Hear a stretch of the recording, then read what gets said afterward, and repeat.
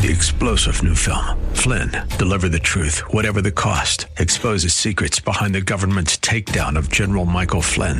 Flynn knew what the intel world had been up to. He ordered the first audit of the use of contractors. This set off alarm bells. He told the truth. He was the most dangerous person for Donald Trump to hire. They had to get rid of Flynn.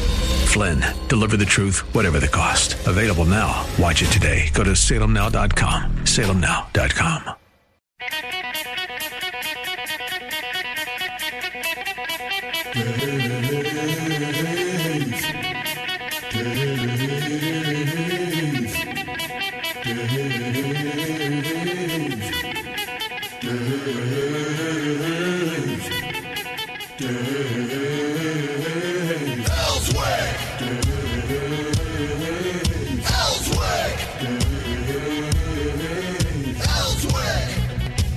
All right.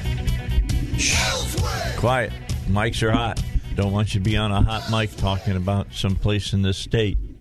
Don't want to be doing that. Okay, tell you about that. It was mild.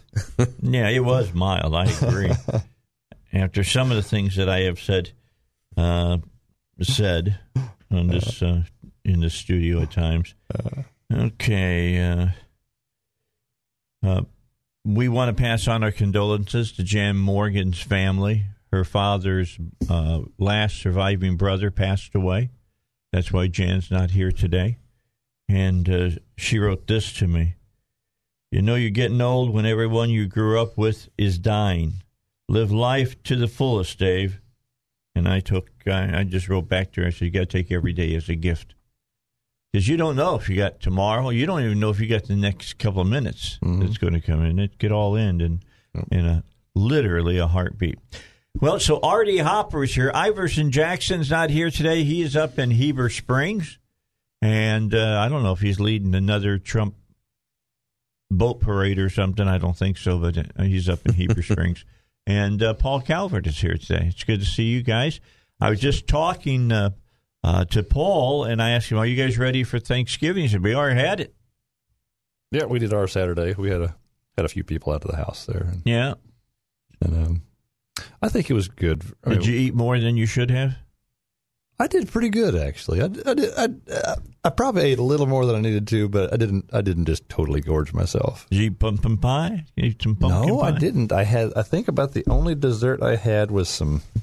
That's un-American, brother. I had a couple chocolate dishes.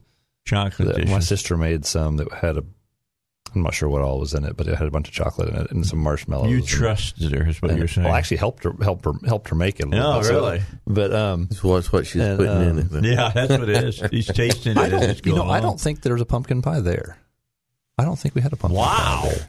I got to have at least one slice usually, of pumpkin pie. I like pumpkin pie. Yeah. I don't think there was a pumpkin pie there this year. There was, I think somebody made sweet potato casserole, and I like that. Oh, heck yeah. And did it have marshmallows on it? No, it didn't. I don't think so. I think it had the crunchy nut stuff on top of it. Man, your family's really breaking from tradition. You got to have marshmallows on top of the sweet potatoes. So that's when my family makes it, like one of my sisters or mother makes that, we're not just real big sweet people, like sweets stuff. And so people listen to you talk and they know that there's not much sweet about it. And so I guess maybe I don't know if maybe the recipes they found didn't have marshmallows, or maybe they just cut them out or whatever it was. Yeah. But I mean, I like it. I'd eat the stuff without the crust on top of it anyway, the sweet stuff. But the only thing that I don't like crust of, now this is really weird, I don't like pie crust. Oh, really? Oh, man, that's my favorite part of the pie. I just eat the filling. I mean, they could make like little cups of pumpkin pie filling that they cooked, and that would be perfect like for me. Pudding. Yeah, like pumpkin pie pudding. Yeah, the homemade crust is my favorite part. Really? Yeah. Well, maybe that's the key. You know, as the years went on, I got away from, because I do most of the baking around the house. I did baking all weekend long. Heidi is sitting over in her studio today with a personal Dave Elswick fruitcake that I made for her. That's all where that right. came from. I saw that sitting there. Yeah, I made that for her. Oh, wow. That's my happy Thanksgiving present to her and her family, so I hope they enjoy it. But I made 3 fruitcakes over the weekend, and I made about 5 dozen chocolate chip cookies. That sounds good. You can't go wrong with chocolate. I'm making more chocolate chip cookies today. That's 60 cookies, Dave. Hey, that's enough for at least 5 people. I've got 5. I got 5 grandkids coming over this week. They'll make short work of that. That will be like a plague of locusts in the Middle East. I'm just telling you, they'll come in and wipe that out in no time. And I think I'm going to make a custard pie because I love custard. Yeah, pie. I love custard pies too. Mm-hmm. One of my favorite Thanksgiving memories is one of the last times my grandfather, L.D. Hopper was his name. L.D. Did everybody go by first initials in your family? Every other generation got the initials of the father.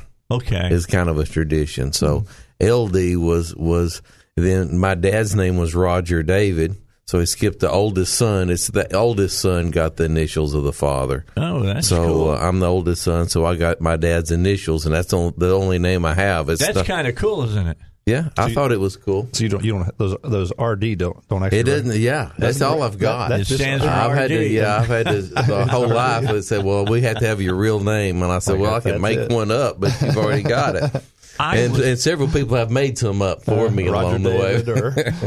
Well, I was watching Family Feud. I do a lot of game show watching, and they had a family from Africa on there. They had migrated to the United States, and the second player was the second son, and he had his father's name because, according to tradition, for the not just this family, but for the males in this country, the second son gets the father's name.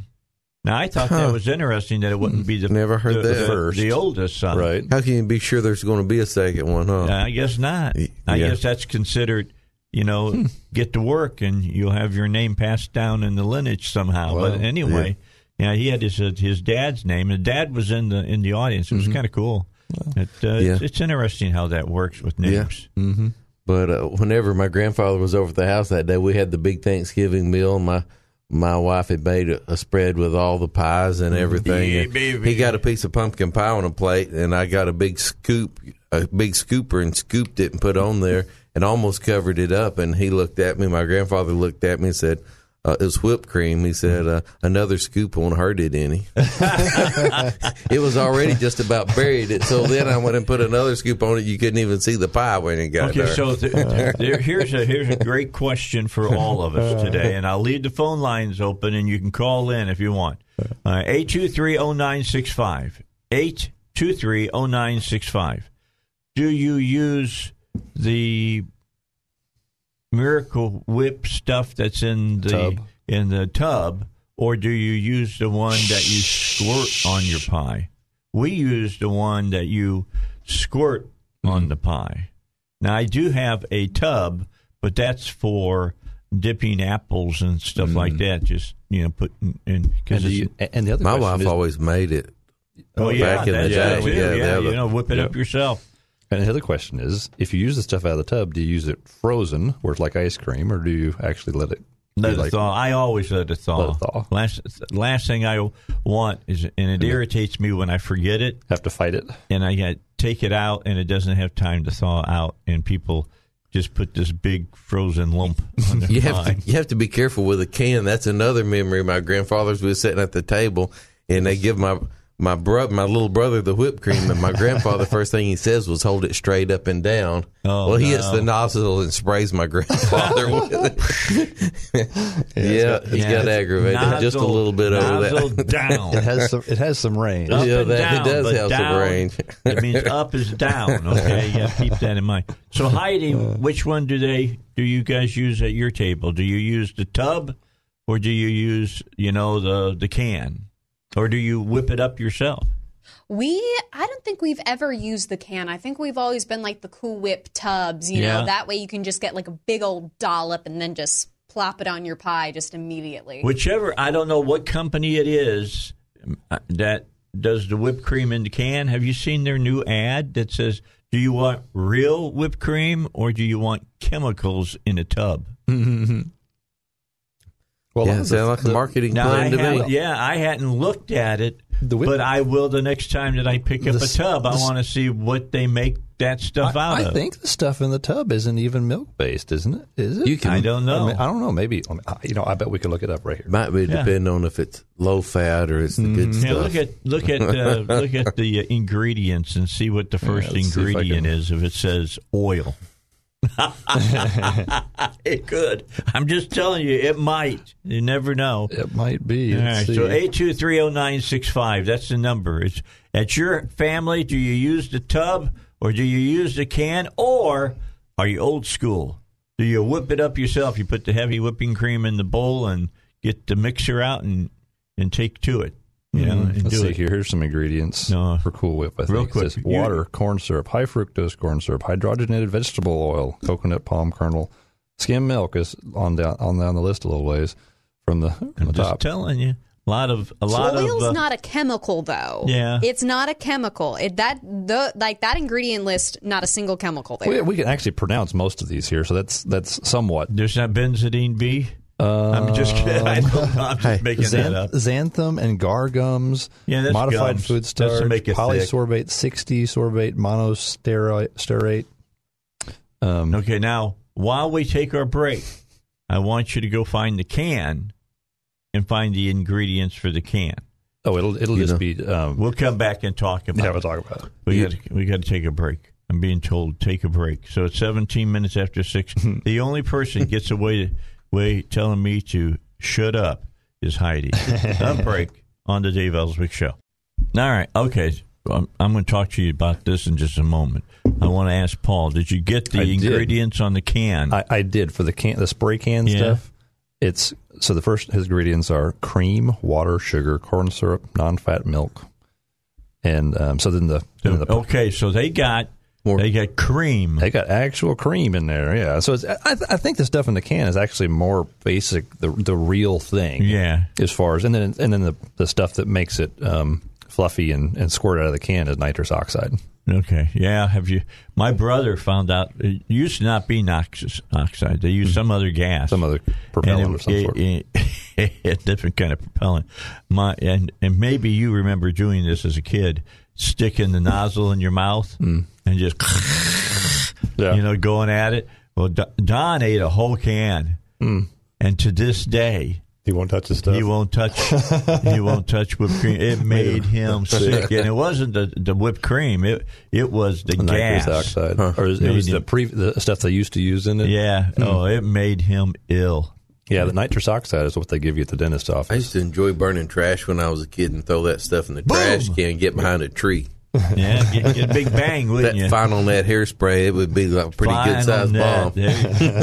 Final Net. I hadn't heard that name in a long time. That's the stuff that if you sprayed your hair within about 3 minutes, and probably even shorter than that, it was like having a solid helmet on your Yeah, on back in your the head. 60s and 70s. Yeah. Everybody had big hair. They would just freeze it. The Texas hair, that's what they called it. They're the ones that started all that for the women. So, the beehive and all of that.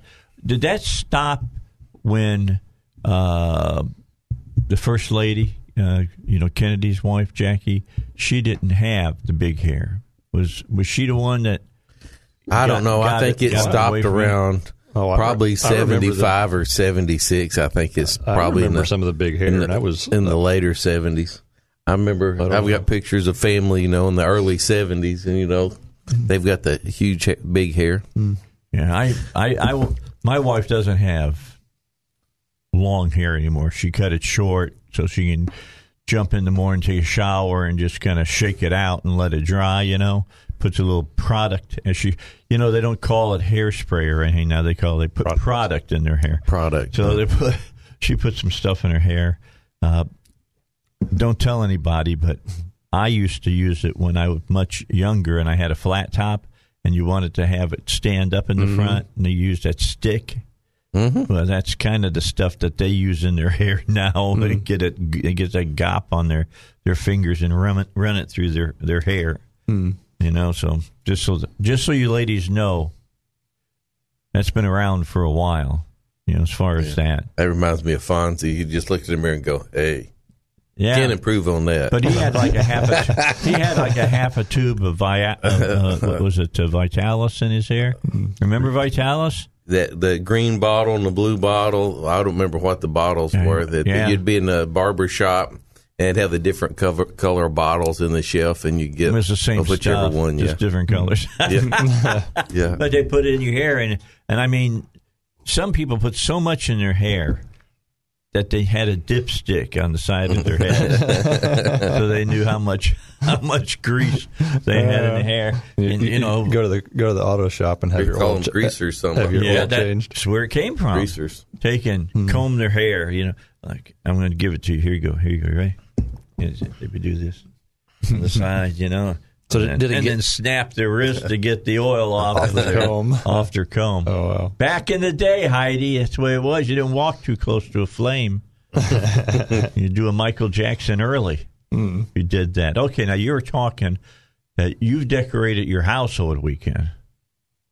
Yeah, my wife helped and had the house decorated. It was my job to help pick everything up and put it back in boxes and haul the boxes to storage. Okay. And so I was the moving guy. Okay. So you don't have it up in the attic. You have it in a storage Well, we unit. had it in the attic, but that's upstairs. So we've hauled it up and down the stairs so much. We have a storage unit. We decided this year we'd take it to storage instead of having it piled up in the attic. That makes sense. Plus, we have a college student that comes home and comes and goes, and we had to put his stuff in the attic. So, so I went and picked all his stuff up yesterday and got him moved out of the University of Memphis. Okay, now Heidi, her family still goes and gets a real tree to put up. When do you go out and find your tree? Do you go like right after Thanksgiving or what, Heidi? Yeah, we make it a tradition every year in our family. The day after Thanksgiving, we all go down to Motley's Christmas Tree Farm in Southwest Little Rock. We're going to get them on the air. It's a beautiful place to get a Christmas tree. And we find the Christmas tree and we tag it. We don't get the tree immediately because you don't want the tree to like wither up and like potentially catch fire while you're opening presents on Christmas Day. Right. You don't want any of that. So we tag the tree day after Thanksgiving, and then about a couple of weeks later, so probably like December 10th or something, that's when we bring the Christmas tree in, and then that's when we decorate it. And so we enjoy the Christmas tree until like New Year's. Does a Charlie Brown theme play in the background as you bring the Christmas tree in? we put on all the Christmas music. We love Mannheim Steamroller. Oh, that's the big one. They're in great. Our family. They're fantastic. They've been to Little Rock a couple of times. They're fantastic in concert. A lot of people forget about them because they go see what's that other group that used to come in? Trans-Siberian Orchestra. Yeah, they haven't been in the last couple of years.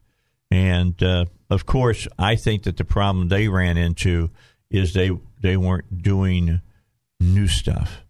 They would do the same show that for about 3 years, and then they would change it up. And why would you go back the next year if you knew you were going to see the exact same show from the year before? When Trans-Siberian came in, I took my wife a couple of times, took some friends a couple of times, because I thought it was Christmas with Pink Floyd. That's kind of how it was with the light show that they've got. It's really, really incredible. Absolutely. Some people don't like it because they play loud, really loud, just so you know. Louder than even your next door neighbor that has the light show that goes off every 15 minutes next to you, you know? So you need earplugs if you go. Yeah, that might not be a bad idea if you're up close to the stage. I'm just telling you. They're loud. I went to a men's event 2, 3, 4 years ago. And it was kind of a religious themed thing. And they were playing music there. Yeah. It was so incredibly loud, you couldn't hardly talk to the person next to you. Yeah. And this was a big room, too. I mean, there might have been 1,000 people there. And it was insane. I have to wonder we can still hear what myself growing up. I mean, my best friend, we had a pair of Bose 901 speakers in a small room with Crank about it up, 1,000 baby. watts. And it would be unusual on a Saturday morning for the police to show up and say, hey, the neighbors are saying you need to turn your music down. Okay, all right. Their glasses are rattling. Saturday, my wife went over to see my daughter. She lives over in the Gravel Ridge area. Is it even Gravel Ridge anymore, or is it just Sherwood? No, it's gravel. There's still Gravel Ridge. Okay, so they were over there. And while she was gone, I was baking chocolate chip cookies. So for about 11 minutes, every time I slid in a pan, I'd sit down and watch a little TV. And I wasn't watching some football at the time. I am very superstitious. I'll tell you about that some other day. But anyway, I turned around and came across on Netflix a Metallica concert. And I've got a Bose sound system for my TV, and I had it cranked up. You could hear I went out and checked it. You could hear my sound system out on the street, which is pretty far away from my house. Yeah. All right. Got to get a break in. Let's get you up on the news. Let's do that right now. Hey, don't forget, they've got this study going on. It's a clinical research study. In fact, it's AstraZeneca that's running. It's their vaccine. And the folks over here in Little Rock are running the study for the COVID-19 vaccine. They're enrolling people still.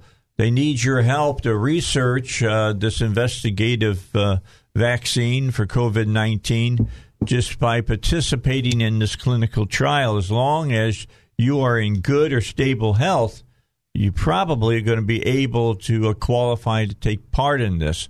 They're going to pay for all of the medicines and everything. You don't have to have any insurance, nothing. You may get the vaccine, you may get the placebo. You won't know. It's a double blind. What that means is the person getting the vaccine doesn't know what it is, and the person administering the vaccine doesn't know what it is. So that nobody knows what's going on, so you can't mess around with the results. If you're interested in learning how you can be involved in this, call 501-954-7822. Let me give the number to you one more time, 501-954-7822. And you can do it online as well at the letter C, the number 19, and then vaccinestudy.com. So keep that in mind. They really need people to get involved in this. I think they said they wanted to do at least. Do you remember the guy was on? I think he said 3,000 total. They want 1,500 right now, so they're going to do 3,000. But they're doing tens of thousands of people all over the world at this time, and at this time it's like 75% effective at stopping the virus. 90. What did I say? 75? 95%. Pardon me. I was just thinking of I heard one of them was 95. Story. I didn't know which one it was. The British one. I just heard. Right. Okay, let's go to talk to Becky for a few moments. She's in Louisiana. Becky, how are you? Hey, doing good. This must be Open Lines Monday. Yeah, you can call on in. Listen, it's Ready Whip. That's the one we like. Okay. I like the Ready Whip in the can. It's in the can. Now, do you get the regular Ready Whip or do you get the extra creamy? Either or. Yeah, Either or. Because the Ready Whip, the original, is in a red can. The blue can is the extra creamy. And I wonder what the difference used to walk up, Dave, we used to walk up the hill, little bitty kid. Yeah. And the Christmas tree farm was up there. Smelled so good. They raised spruce trees. But now the important question. Yes. Tell us about your custard pie. What's your recipe? I would have to bring it from home and read it to you because I don't have have that. You grate your nutmeg? Yes. Oh, good. You make a real one then. Yeah. Cool. You get a little nutmeg and you grate it. I've got a thing that looks like a file is basically what it looks like, and I do that over top of the pie just before it's served. Oh, I like it in the pie. Oh, you like it in? No, I put it on top of the pie. I love nutmeg. Yeah, I like the taste of nutmeg. I love Christmas food. Let's just put it that way. really do. German family, so I love all that stuff, even pfeffernuss and all that good stuff. Well, my family... I'm gonna challenge... For my mother's side, it was German. For my father's side, it was English. We were always at war with each other. But the bottom line, I just made one for Heidi, my producer. I made her a fruitcake, and I don't share that recipe because that is a family recipe that we're not supposed to share. Is it rum? No, no alcohol, no alcohol in it. And in fact, you know how a lot of people make fruitcakes and they're kind of gummy? Yeah. Not mine. They don't come out that way. It's not that way. It's just What? Go ahead. Is it moist? Yes. That's a good thing. No, it's That's really a good thing. It's good. It's not a doorstop. It is a cake. With real figs and real dates and real cherries. Yep. I cut up the way you start the cake, and I'll just give this much away. You cut up, you dice up the dates, and you get a cup's worth. You put some baking soda on it, and then you pour a boiling cup of hot water over those dates and let them sit until the very end, and then you pour it into the batter. Oh, wow. That's good. Okay. Because it doesn't have very much liquid in it. The only liquid you get is the fruit and peel, the old English fruit and peel. It's got a little bit of that sugary stuff with it, and then one egg. That is all. One egg. One chicken gave up its life for my fruitcake. That's some good hints. Thank you, Dave. All right, we'll talk to you later, Becky. Bye-bye now. Yeah, I mean, I love fruitcake. I mean, some people don't like it, but I don't think they've never had my fruitcake. I can tell you that much. The only fruitcake I've ever liked is Jennifer's mom had a family recipe, and it was like eating real cake. Yeah. It wasn't the rubbery kind like you buy in the stores. No, that's so it was actually like a real cake. So just it was for good. you, sir, before Christmas, I will make you a fruitcake. All right, sounds Take good. it to your house. Sounds Take it great. to your house. I went out and I usually buy the little tiny loaf aluminum pans, and I make little fruitcakes and I give them as gifts. Mm-hmm. And I can't find the little pans. The ones over at Walmart are like 4 of the little pans. So count yourself lucky, Heidi. You got a bigger fruitcake than they normally get at this time. But you can slice that up real nicely, and people love it. There's a funny joke that I really like from Jim Gaffigan. He talks about generic fruitcakes, and he basically like, what's in this fruitcake? Anything but fruit? And he's like, I take a bite out of it, and he's like, is that a Skittle? Yeah. And it's like, he's like, it's basically like just like a Christmas chef like took like all like the various like Christmas other stuff and is like, hey, I'll just put all this crap in the dough. Yeah, that's the ones that don't buy it off the internet. Oh, no. Go find yourself a good recipe and make the fruitcake. You'll be amazed at how much Make one better with your it tastes. mama. Make one with your grandma. It tastes good. Do people buy fruitcake off the internet? Oh, yeah. Oh, wow. It's a very popular thing. There's, oh, wow. I forget what the name of the company is in Texas, and there's one in Georgia, and they are like the kings of fruitcake. That's all they make. It's fruitcake. Wow. Tons of fruitcake. All right, Tim's in Saline County. Hey, Tim, how are you? How you doing, Dave? I'm good, brother.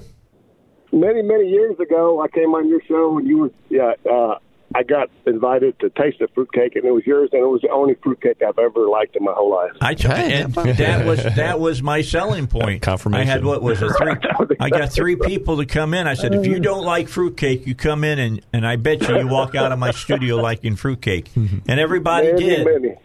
Many years ago. Yeah, that was a long time ago. Don't forget about the British version of Utopia. Yeah, I want to go. I'll watch that because I just finished up Utopia on Netflix, and I thought it was pretty good. But, man, what a dark.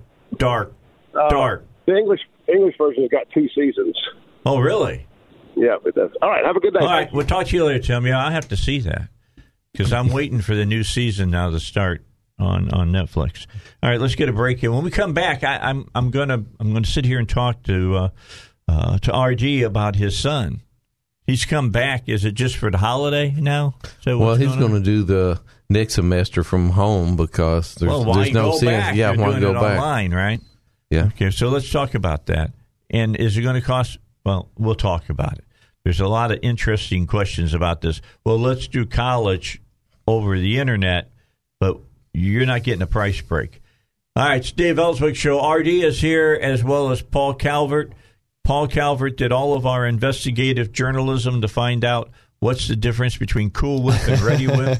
And we found out that the number one ingredient in Ready Whip is cream. Pretty hardcore gumshoe work. All right. Yeah, it was. Pretty good. You were running around acting like your beard was on fire.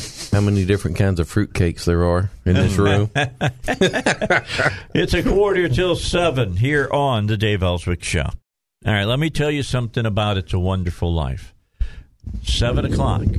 And now a secondary time, 7:10. Another theater. We filled one theater. We're now working on the second theater. Get your tickets now. I mean, look, we're not even at Thanksgiving, and people are buying the tickets up left and right. Plus, there's not as many tickets in each theater because of the social distancing. The double spacing. But, as normal, I think it's, what Matt does is he just keeps opening up some other theaters for a movie who's been there for 4 or 5 weeks, and they don't show it during one of their showings, so you can see It's a Wonderful Life. I think the biggest sell we ever had was about 3 years ago, and we had 8 theaters full. Oh, wow. What movie was that? It was this movie. It's a Wonderful Life, yeah. Men and women both love it. Oh, yeah, that's a real popular movie. Either this one or Miracle on 34th Street. Now, I'm not talking about the colorized version with Sir Richard Attenborough. I'm talking about the black and white one with Natalie Wood as the little girl and Maureen O'Sullivan. People love that movie. Yeah, I do too. Another one. I like the politics in it, where he's got a advisor, and the judge. The judge has and the guy that plays his advisor is the guy from Lucille Ball's show, the Fred next door. Yeah. Yeah, he's a good actor, but he's giving him legal advice. He's saying, he's sitting in the courtroom, and the judge has got a rule, and he looks at him, and the guy's either shaking his head up and down, or giving him, "Don't do it, don't go there." All right, that is so true on how it really works, though. I agree. That's a great movie. Okay, so let's talk. I've got a few moments left here in this hour, and we're kind of hitting. I got important things. Okay, although I think this is important stuff too. Holidays are important, and what we're going to talk about right now. Your son goes to school over at Memphis. Yes, University of Memphis. Okay, he's got a pretty good football team over there. Yeah. Has he gone to any of the games? I don't know. He hasn't said anything about it. Well, with all the social stuff going on, I doubt it. It's only about, I think that, it's like you can only have like a third of the stadium full. Memphis is pretty well a lockdown socialist state right now. Today they had a new ordinance going to Memphis that you have to wear a mask in between bites and drinks at a restaurant. Shelby County too. Yeah, Shelby County. Yeah, that's Memphis. That's Memphis? Yeah, that's Memphis. Yeah, I didn't know what county they were in, but yeah, they're doing like they did out in L.A. You got to wear your mask the whole time that you're in the restaurant. You pull it up, take a bite, and put it back down over while you're chewing. Wow. And it's just crazy. It's nuts. Yeah, it really is. It's like crazy. In Japan. At what point does life worth living? Yeah, because you said in Japan in October, more people died from suicide than from COVID. Right, in 10 months. So more people committed suicide in October than had died of COVID in 10 months. So in 10 months? In 10 months. So it's a 1 to 10 ratio.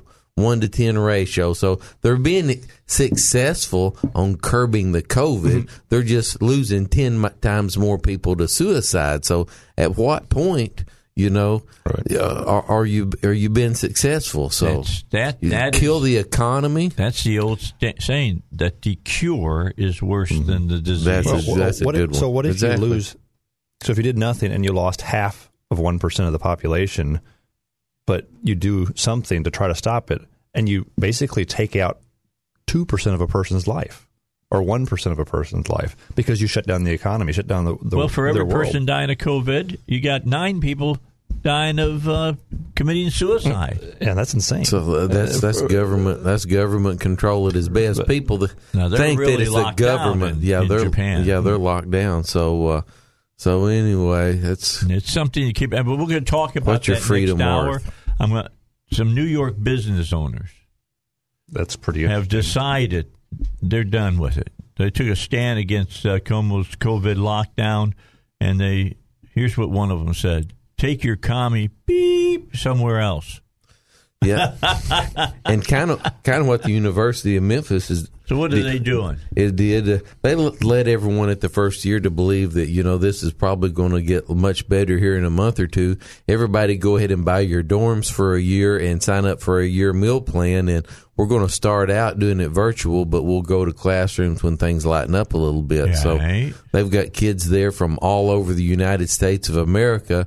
They're all sitting in their dorm rooms doing their classes online, and the whole semester they didn't have any classes. So people's sitting there in a room all by themselves, paying the extra for the dorm paying for the room, and then going down to the cafeteria to eat the food that they've already bought. Yeah. But during the break, I think most of them, I was there yesterday, it looked like that most of the students were all going to go back home and just... well, can you blame them? Yeah, really. So they spent all that money to transfer, to come in and buy a room and buy the meal plan. So it looks like they're going to get their room money back for the second half of the year, but it doesn't look like they're going to give their money back for the second half of the year. But it looks like they're not going to get their meal plan money back. That's been a big deal all over the United States where they've been doing the shutdowns. Is these universities charging the same amount of money? Right. And the kids aren't going to class or anything like that, and they're wanting their money back, and the university said, no, I don't think so. They're being sued now about that. Well, a lot of them's grades are really suffering. Some kids don't learn online like they do in the classroom with a real teacher. So a lot of the kids' education are failing. There might be a lot of people drop out of college that don't get a degree because of this. And they'll still end up with student loans. Yeah. So plenty of student loans, I'm sure. So once again, I think the medicine's worse than the disease. The cure is worse than the disease. There's probably no doubt about that. Is your son enjoying college? Well, he was until it locked down. He was enjoying college. He was on the dean's list and doing great until COVID hit, and he's passing, but he's coming home for the next half the semester. So I think a lot of kids are talking about trade schools and stuff now. What's he studying? He wants to be a psychiatrist. He got very involved with suicide prevention in the Cabot High School and when he was at Cabot. Yeah. And so what he would like to do is get a master's degree in psychology and then join the Air Force and work with veterans. Oh, very good. Very good. You can work with people with PTSD. So we're going to try to get him. So we're going to try to keep him motivated and not let this little setback. Yeah, just stop him from doing what he wants to do. Keep your eye on the prize. That's right. You got to keep your eye on the brass ring, as we used to say. You want to make sure you get the brass ring. If you don't know what that's about, Google merry-go-round and read what the brass ring was, and you can find out what that was all about. But anyway, that's good. I mean, I remember he was up for maybe getting a shot at going to the academy, one of the academies, wasn't he? He applied for the Naval Academy, and he wanted to go in Annapolis. So he applied for Annapolis and didn't make it. So this way, if he gets his education, he can do what he wants to do. If you go to some of those Annapolises and stuff like that, they send you where they want you to go when you get out. You better believe you're going to go wherever they tell you for 6 years at least. That's exactly right. After they spent maybe nearly $500,000 on you. So exactly right. If they spend the money, you're going to do what they tell you to do. So at least this way, he's assured of being able to do what he wants to do. What he wants to do. That's cool. Yeah. All right. I have a friend that went to West Point, I think. Wow. And I think it was... No, wait a minute. It may have been the Air Force Academy, but the Colorado Springs. When the kid graduated, they told how much the education was worth, and it was over $300,000 back then. That's probably been 10 or 12 years ago or more. All right. Well, let's take a break. We come back. New York business owners are telling Cuomo where to put his shutdown. I'll tell you about it, and we'll talk about it because it's something to talk about. Black Lives Matter founders demand that Joe Biden support a roadmap to abolish police and prisons. We'll talk about that. And Trump's legal team has said Sidney Powell is not part of their legal team. And I've questioned some of the things she's been saying. Not a part. Not a part. Does not work. Rudy Giuliani said ixnay on the Powell thing. You know, it doesn't work that way. All right, we'll come back. We'll talk more here on the Dave Elswick Show.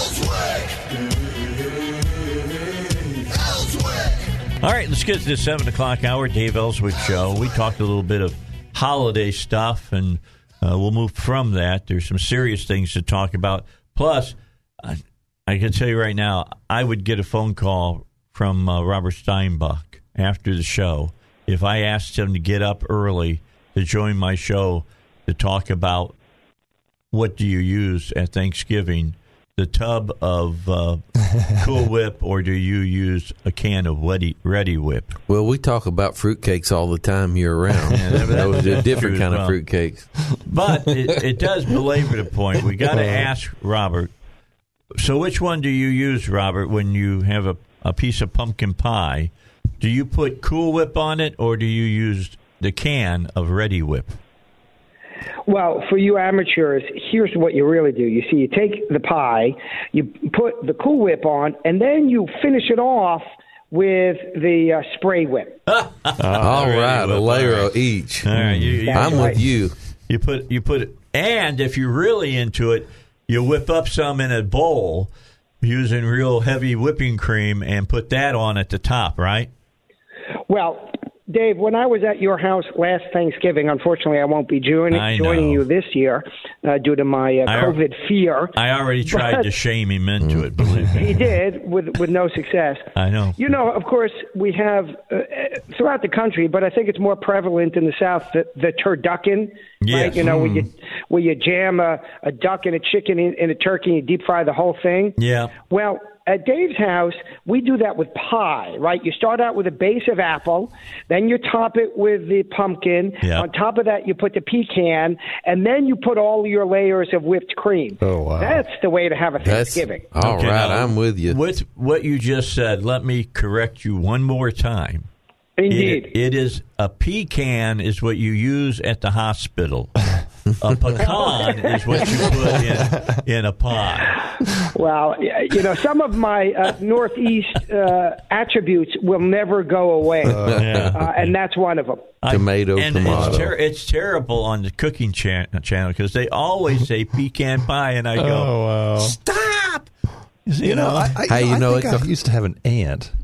I think she was from the South. I think she would call it pecan. Pecan. That's a Cairo nut pie. Yeah. Because during the Depression they didn't have a lot of sugar, so they would make that. Sugar. They would make use a bottle of Cairo right. sugar. So you'd make a pecan pie out of the syrup. Cairo syrup. Worst pie for a diabetic to eat. Yeah, I'm just telling you. I thought they still make it out of the Cairo syrup. Yeah, they do. So that's what my grandmother called it, a Cairo nut pie. I mean, you put at least a cup and a half of Cairo syrup. Yeah, that's what makes it good. And then you put a cup of regular sugar in it. Yeah, double up. That's serious stuff. I mean, that's serious sugar. I made my fruitcake at the house with Splenda this year. I replaced the sugar with Splenda.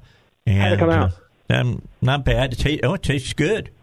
That's great. That's the thing that Splenda says. You can cook with it just like you do with regular sugar. Yeah, some of the other sugar substitutes they lose their sweetness. I made some last night. I made cinnamon rolls using the Splenda cooking sugar yesterday. Then I used some sugar also. Yeah. It came out very good. Yeah, it comes out good. It does. All right, enough about food. Yep. I want to move into this article. Did you see what happened in Buffalo, New York?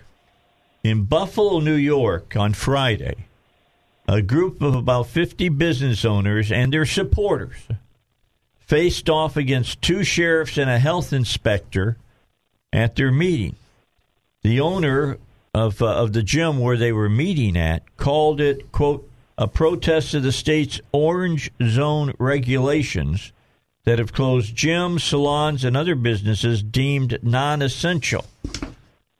Quote, no one was cited, no arrests were made, according to 2 people who attended, but video of the incident, which I have, but, I figure better we can just talk about it than play a 6-minute clip. Plus, there's a lot of profanity in it. They said that the Erie County Health Inspector, accompanied by 3 sheriff's deputies, arrived about 20 minutes after the gathering began. Quote, it absolutely was a protest inside my building, said the gym's owner, who described the state's rules enforcing some businesses to close as arbitrary. The video, which circulated on social media Saturday morning, shows a tense back and forth with one deputy pointing out that people weren't wearing masks and the protesters accusing county representatives of trespassing and entering the property without a warrant. You're on private property. You need to leave, one owner said. Eventually, the deputies and the inspector left, with the unmasked business owners following. We will not comply. We will not comply, they shouted. And one of them says, take your commie blank elsewhere. So I'll send it to Elizabeth, and we'll put it on my Facebook page. You got to watch the video. Really, I bring this up, and I asked Robert to be on today because this is the fight that's going on here in Arkansas. These guys said, the Erie County Health Inspector says it's the law. He looked at him and said, it is not. It was not passed by the legislature. This is just the governor signing by fiat saying that we've got to do this. You pass laws through the legislature, and that's the fight that's going on right in the court system of Arkansas right now. Correct, Robert? That's exactly right. Right. There's a legislative process. Yeah, there is a legislative process. I'm not familiar with the Constitution there in New York, but here in Arkansas, there's a legislative process in the Arkansas Constitution, and it's specific. You can't just go around making up laws at the bureaucratic level. The legislature has to be involved. I mean, and it's okay. Now here's the line that it really gets you as you read the article. It's buried. Okay, this should be leading the story. I'm just saying. According to the report, neither the health inspector nor the deputy specified what rules, not laws, what rules that this owner and the others allegedly violated. Rules. There's rules and there's laws.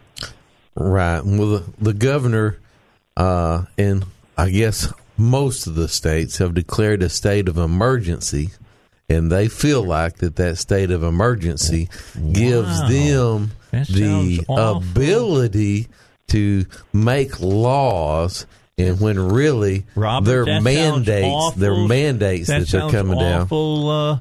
Like what's going on here in the state of Arkansas, our governor kept saying that, well, you guys gave me these powers and I'm using them. So, well, he has a pen and a phone and a pen.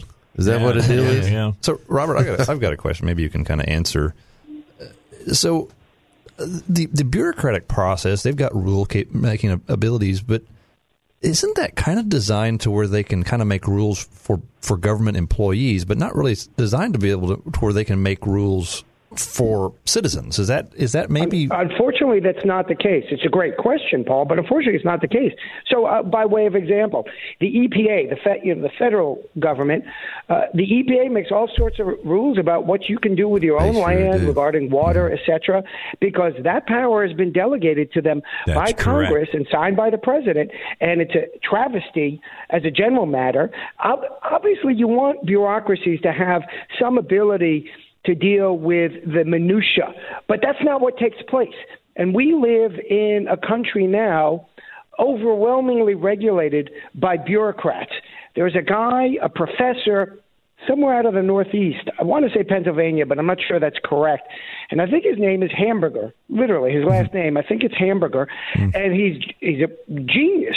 And he writes and talks about these issues, how we don't live under a democracy of elected officials any longer. We live under the control of bureaucrats, and it needs to change. There's some slight movement of change towards change in the federal courts now, but very slowly. In fact, they had one opportunity recently to rein that in, I'd say a year, maybe 2 years ago, and they didn't really do so. So I'm not hopeful.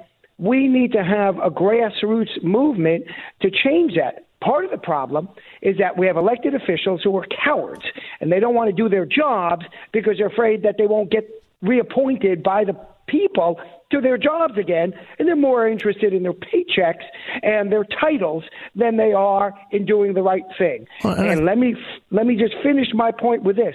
And that includes elected representatives who are Republicans in the state of Arkansas. Yep, I'm right with you here, Robert. I mean, EPA, Department of Education, all of those special governmental agencies were put in place so that politicians did not have to go on record voting for pollution controls and stuff. Well, and so that's kind of one of the frustrating things is we've got elected officials who are not qualified to make decisions about a lot of these things that are ruling over our lives through the bureaucratic process. And so what they've done is they've claimed to have been able to identify experts. All right, hold on. Okay. We'll come back. We're going to talk about all this. Robert, stay with us. It's the Dave Elswick Show. Don't forget about our good friends over at PI Roofing. They will take care of your roof. Not dog, all right? Not your dog. Roof. They'll take care of your roof over your house. It's your last defense against the elements getting into your house. I've done this many a time. I'll do it one more time for you again. Here are the steps to a leak.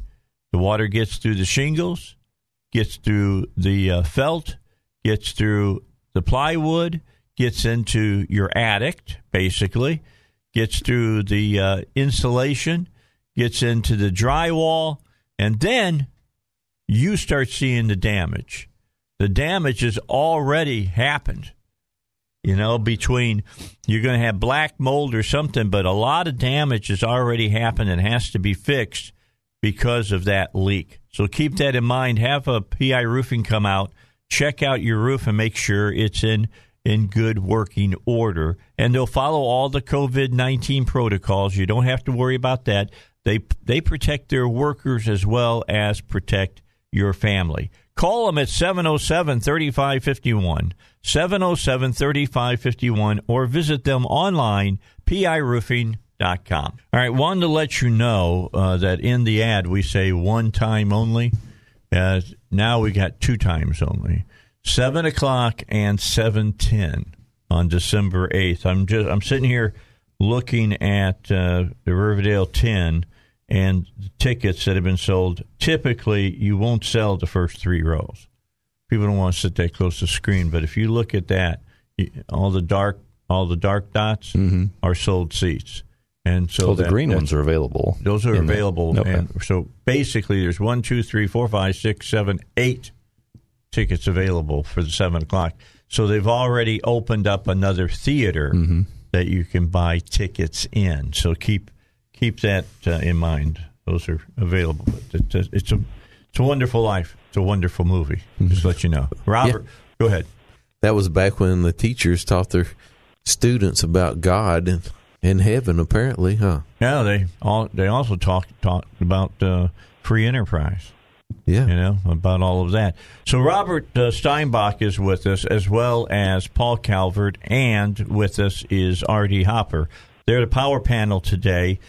Jan Morgan's father's brother, last living brother, passed away. She's on her way to a funeral. We're sorry to hear that, and our condolences from myself and anybody who's on my show, as well as anybody who listens to this show. And then Iverson Jackson is on his way up to Heber Springs today. So neither one of them could make it. So I called Robert, and I wanted to have Robert on anyway, because you get into the legalities of this whole thing that's going on here in the state and in other states as well. And that is governors, I think, overstepping their legal boundaries and putting themselves in the place of the legislature, literally, of the legislature, and saying laws. I mean, they even admit in this article that the deputies and health inspector that showed up at this business in Buffalo, New York, because they had more than 10 people at a meeting, it was a protest, by the way, would not specify, and their word, not mine, rules. They would not specify what rules. Now, I'm going to tell you right now, if you look in Webster's dictionary, a rule is different from a law, is it not, Robert? Well, of course, right? A law follows the legislative process, and a rule is a bureaucratic enactment at best.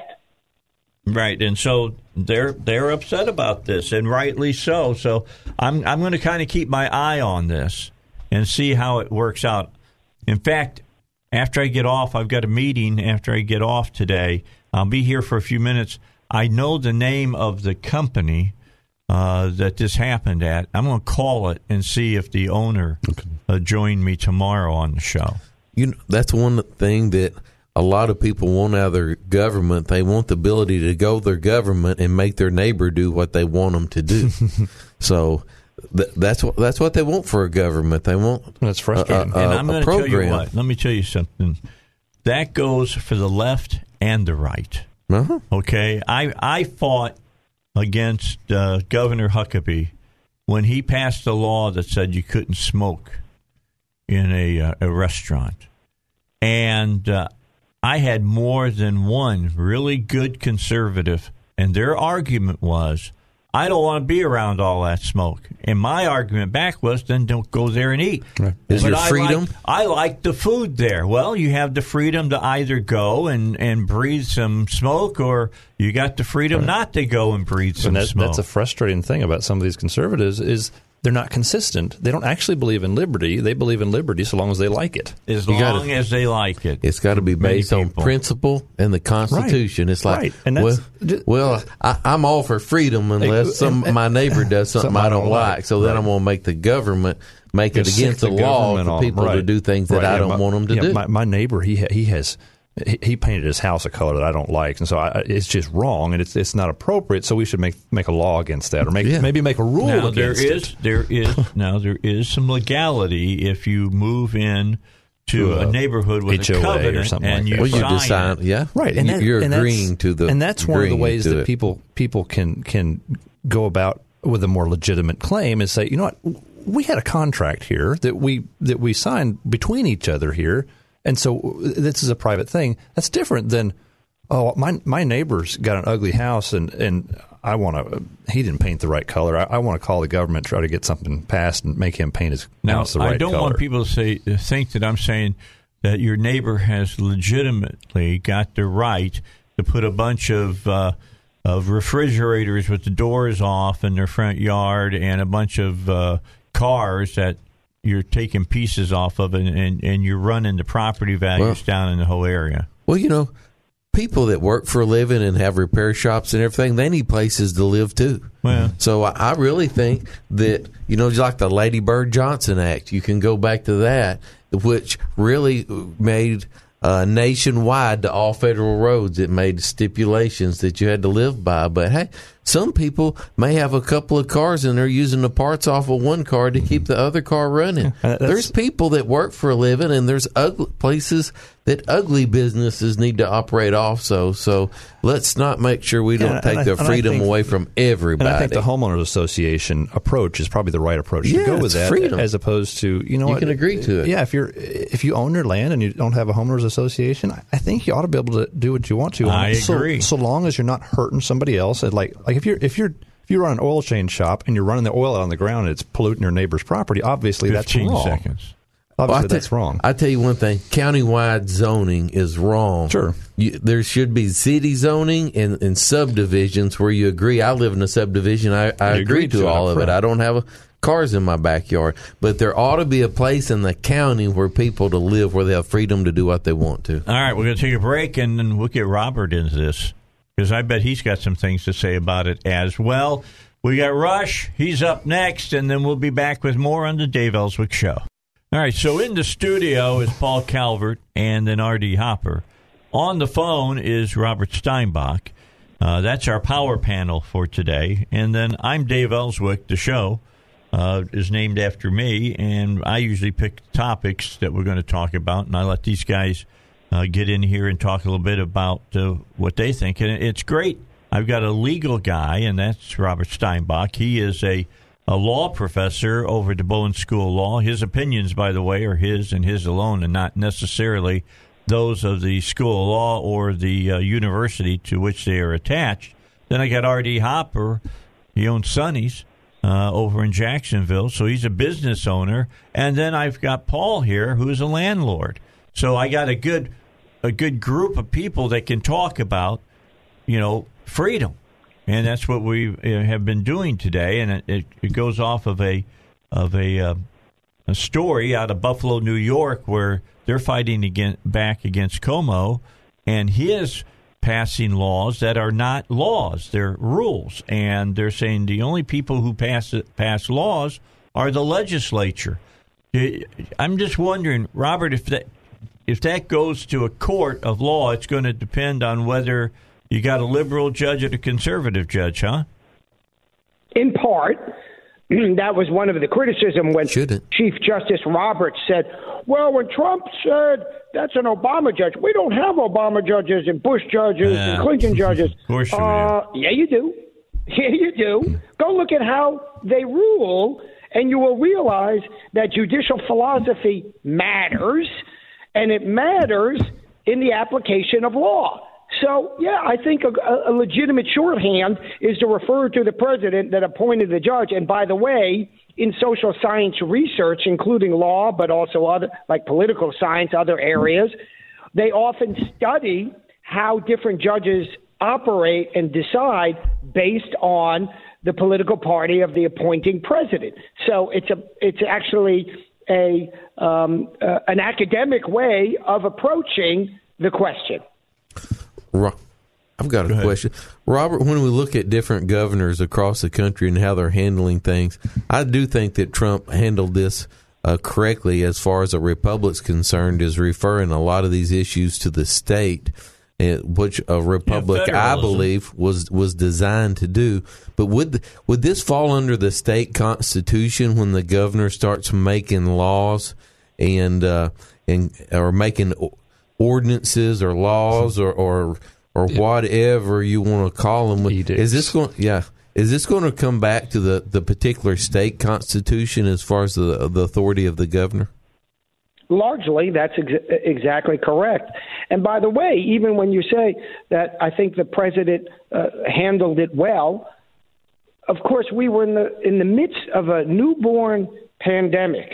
And so nobody who thinks about it can want, or at least believe, that it would be appropriate for any executive to do everything correctly. So I give leeway to both Democrat and Republican, but I find it comical when I hear the Democrats criticize Trump, and Trump was the one who shut down travel from China, and they called him, of course, wait for it, you know what's coming. They called him a racist. Yes, they told everybody to go out to Chinatown and get some food, and sure enough, that was exactly the wrong advice. And then we have governors like Cuomo, who murdered some 7,000 people by ordering sick patients to go to the most vulnerable places in the country, the nursing homes, and they spread COVID and killed some 7,000 people. You know where those bodies are? They're still in refrigerated semis. Did you know that? Wow. I had heard that a while ago, but I didn't realize they're still there. And I think another part of this issue is that it's not the president's job to deal with this. This is one of those things that if 200,000 people die or if 2 million people die, it is not the president's job to deal with these issues within state borders. It's just not. It's not his role. It's not his authority. He doesn't have jurisdiction over telling people to wear a mask or telling people to stay home or whatever it may be. He just doesn't have that kind of jurisdiction, and it should not be granted to him, should not be encouraged for him to take that power. Well, that's the problem, though, Paul. Right. I mean, this is the problem we're running into right here in our own state right now. People have their hair on fire. The governor says the law says this. The legislature says no, the law says that. And there's a big gap between the two of them. Did I sum that up pretty closely there, Robert? I think you did. Now, here's a real test, Dave. In, a month and a half, less than, we will be in the legislative session. So let's see which Republicans put up or shut up, meaning all you have to do now is pass a new bill that says these are the controls in place. These are not the controls in place. This is what the governor can do. This is what the governor can't do. So some people might say, yeah, but then the governor will just veto it. You know what it takes to override a veto in Arkansas? Majority. Under the Constitution? A majority. You know what it takes to pass a law in the first place? A majority. So if you pass that law, then you override that veto. Let's see who has what do we say on the air, Dave? Intestinal fortitude. That's the term I'm looking for. The intestinal fortitude, the brass intestinal fortitude to stand up for their actual beliefs. So that's something you ought to look at when you're looking at move to a state, what you're saying, Robert. Maybe you ought to look at the state constitution whenever you're thinking of going to a state and opening a business and see if the governor has the right to shut you down or not and how much freedoms you have in the state. So it's time for the Republican lawmakers in Arkansas to reverse a lot of the Democratic power that they've given the governor and put some definitions in place. And part of the problem is that we've got some pretty strong provisions in the Arkansas Constitution. Look at some of the lawmaking requirements that the legislature just doesn't follow.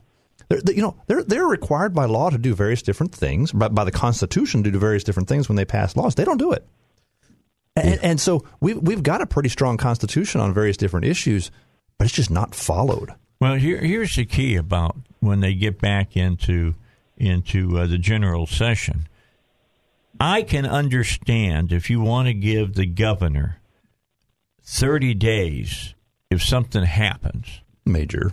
Yeah, major. Yeah. And you need to make sure you have a definition of major as well.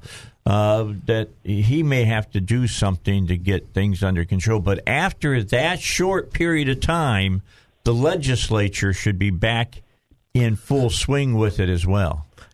I would agree to that 50 years ago, but with cell phones today and phone conferences and everything else, I believe that the leeway that they used to have, I think you can call a meeting now. I think you can get everybody together and make a decision. I might cut it down to a week. Here's the problem. They got to change all the laws. And Robert, tell me I'm wrong here, but you may not be able to vote on anything unless you come back into a quorum here in a building physically, somewhere. Maybe. In a seat. Yes. Yeah, maybe so. Well, they need to change some of that. They need to change some of that, but we need to to err on the freedom side. And we're going to need to know what's the definition of emergency. You know, Bill Clinton's the one that took everybody to school on definitions. So maybe we need to clarify some of that. And to give the governor power to like, for years, the governors had the power to call in troops and to call it the militia if necessary. And that's one thing that's very different from saying, by the way, you have to give up your First Amendment rights. Stay in the house. Or your Second Amendment rights, like they did down in Louisiana after Katrina. Right. How many people can come to Thanksgiving? Right. That kind of nonsense. And telling people you have to give up your constitutional rights. And by the way, it's not questionable. You can't fight us from the legislative process. You just have to do it. You just have to obey us. And there's no. I realize there's not a law authorizing us to do it, and there's actually a law telling us we can't. There's actually a constitutional provision telling us that we can't do this, but we're still going to do it.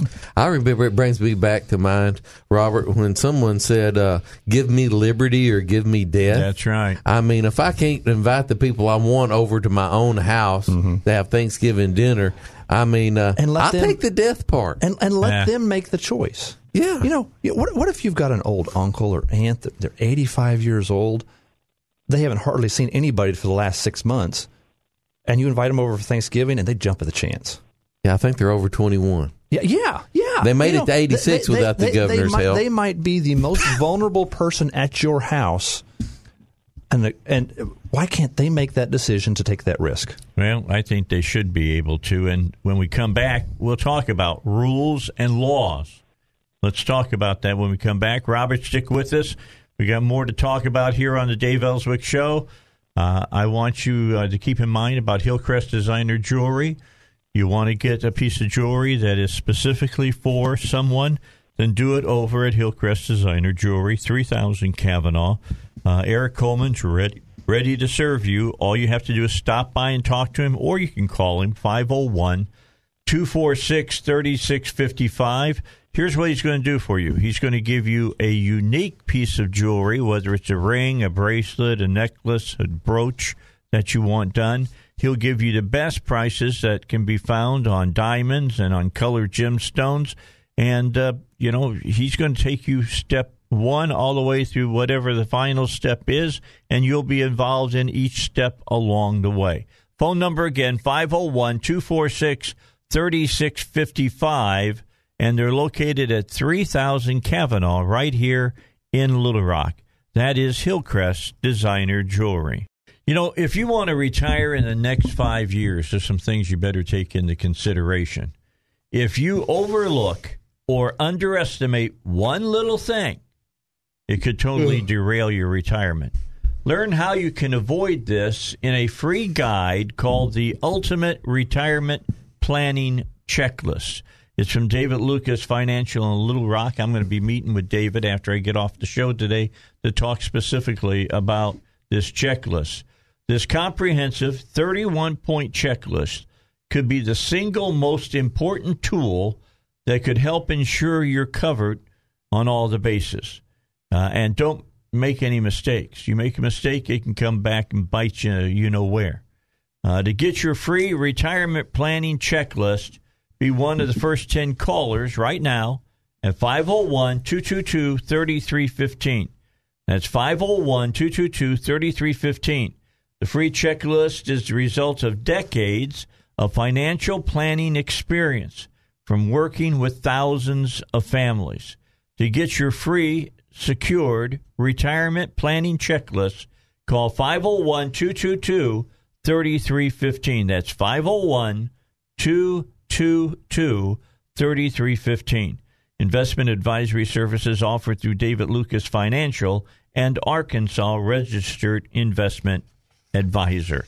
And if it comes from David, it's good stuff. I'll just tell you that. All right, we're down to about 7 minutes left during the live time of the Dave Elswick Show. We'll be back with you at 6 o'clock. We've got Robert on the line, Robert Steinbach from the Bowen School of Law. His opinions are his and his alone, and not that of the School of Law or the university over there. R.D. Hopper's here, Paul Calvert's here. And, Robert, just a moment ago during the break, and you're at home, so you didn't hear him, but here's what R.D. said. Is there really any freedom in this country anymore? Do you really own anything anymore? And that's a great, great question, because if you own something, you should be able to say what you want to do with what you own. But that's not where we're at right now in our nation. In fact, we're far from it. We're far from what the founders had in mind for this nation. Your thoughts on that? Well, think about your home, Dave. Do you really own your home? No, I own taxes on it until the day I die. Exactly. So I'm paying rent to the government to live in my home.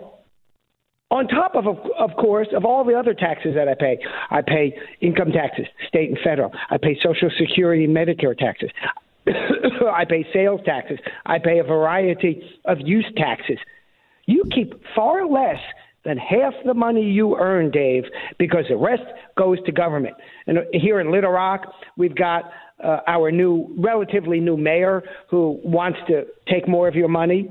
Now the state is taking more of your money because they imposed this permanent tax in the Constitution, and they outsourced it and then lied about it in advertising. And a bunch of people who were persuaded by local bureau hacks voted for it. It's really unfortunate, the lack of the proper legislative process where legislators and the executive determine how much in taxes you pay and are held responsible come the next election. And it's Democrat and Republican alike. And it's a travesty and a tragedy. Yeah, I agree. And RG, you were right. I mean, it's just like your business that you own. You know, it's almost like he's a manager for the government. That's who owns correct. His business. That's exactly right, because they want their money from your business, so they allow you to stay in business as much as they can, so that you'll make sure you pay plenty of taxes to them. It almost seems like, I read a book one time when they were experimenting with cancer. They were giving people all the radiation that they could possibly give them without killing them early on, trying to see how much it took to kill the cancer, and they were using people for experiments. That's what it feels like, taxes. It feels like they're trying to be right on the borderline. How close can we come? But the problem is they're making these decisions. We have corporatism now, and you're going to see that especially with Biden, because he's real interested in enriching his family for generations to come, that the corporatism comes in. All the big corporate people are going to put out the mom and pops, because all these ordinances, rules, and guidelines that they put in place that a business has to do, one location family business can adhere to all these rules. And it's so much. And the corporate people can actually make law with the people who they help get elected and put the family businesses out by passing more laws. And they can do it in the name of safety and security. Definitely. It's and for EPA. Right. And so it ends up being that it's easier for the government regulators to rule over giant corporations, and ends up being the corporations that may end up ruling over the regulators. But it's easier to control 10 major corporations versus 10,000 small mom and pops. Yeah, call them to the table. Right. You can control the elections. And another thing, used to a business person or someone in your community would get upset and say, you know what? Our freedoms are being taken away. We're having a hard time doing business. So I'm going to run for office, and you guys get behind me and we'll run for office. Well, costs a couple of $100,000 to run for like a 3-county Senate race, a couple of $100,000. Right. So if you're going to run for a House race, maybe you need like $125,000 to $150,000. If you're going to run for governor, you need millions of dollars to run for governor. So they're taking it out of the normal working people's capability. It tells you the more expensive it costs to run for a race, it tells you how much money is there to be worked with. That's what it tells you. How much you can, make out of that office. We'll take a break. Robert, stay where you're at. We'll have you on at 6 o'clock as well. We'll be recording that when we're off the air after the news comes on, and be listening at 6, because we're going to carry on this conversation. Liberty is just about dead. in the United States. We're to States. the point where we have privileges. It really is. Instead of liberty. It's just about dead. We'll talk more about it as we continue here on the Dave Elswick Show. Paul will be here. RD will be here. Robert will be here. I'll be here. Join us at 6 o'clock. That's when we'll be back. But right now, we're going to talk about your money. That's coming up here on 101.1 FM, The Answer.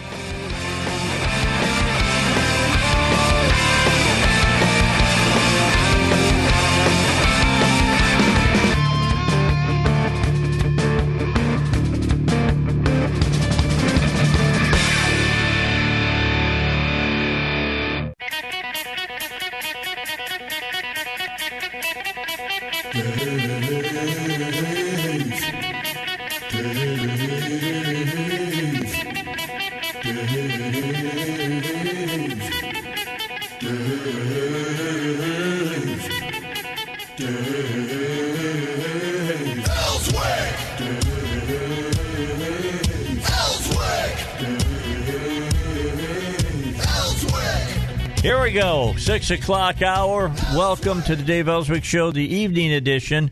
I wanted to jump right in and say I hope you were listening earlier today when we were live and we were talking about freedom, because we're going to talk some more about freedom, and we're going to go back and cover a little bit of area that we've already covered, and that is that the fight that's going on in Arkansas right now about what is the governor able to do?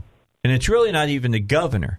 It's the Department of Health that makes a decision for everybody in the state. And nobody you tell me, when's the last time you went to the poll and voted for the Department of Health director? Right. No. Yeah. And that's the thing, is it's we call it kind of an executive branch lawmaking or rulemaking. It sits under the governor.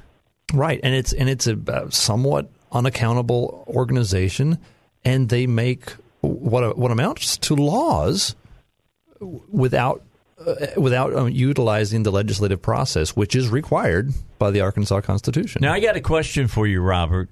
If the Department of Health decided that the governor wasn't doing enough, could they have like a press conference and say, hey, we believe that we need to be having a mask mandate. Everybody's got to wear a mask all the time and in between bites of food and all of that, and that's the way it's got to be. Can they tell the governor he's got to do that?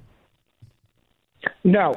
They work for the governor? Well, they can say whatever they want, of course, and then be fired the next day, right? So they are ultimately responsible to the governor, and so let's not let off the ultimate responsibility here. These actions that are under review are of the governor. Okay. And I like the governor, but I don't like what he's doing right now. And this is not a question of a bureaucracy absent an executive in control. We have an executive in control, and that's the governor. So I think, and boy, I know I'm going to get on the governor's bad side when I say what I'm going to say. He's got 2 years left, all right? He's got 2 years left. I don't know what he has planned. I've heard some things through the grapevine, and it makes me wonder, is he not doing what he's doing because he doesn't want to rock the boat and not be able to get elected to maybe another office? I just wonder if that's what's propelling him to do some of the things that he's doing. Does everybody understand what I'm saying here? Yeah. I think because of there's a big percentage of the population, it may be 70 or 80%, that are pretty afraid of this COVID-19 thing.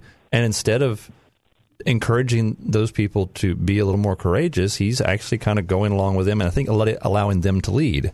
Well, I think that may be here's kind of how I see it, and I think Robert sees this the same way.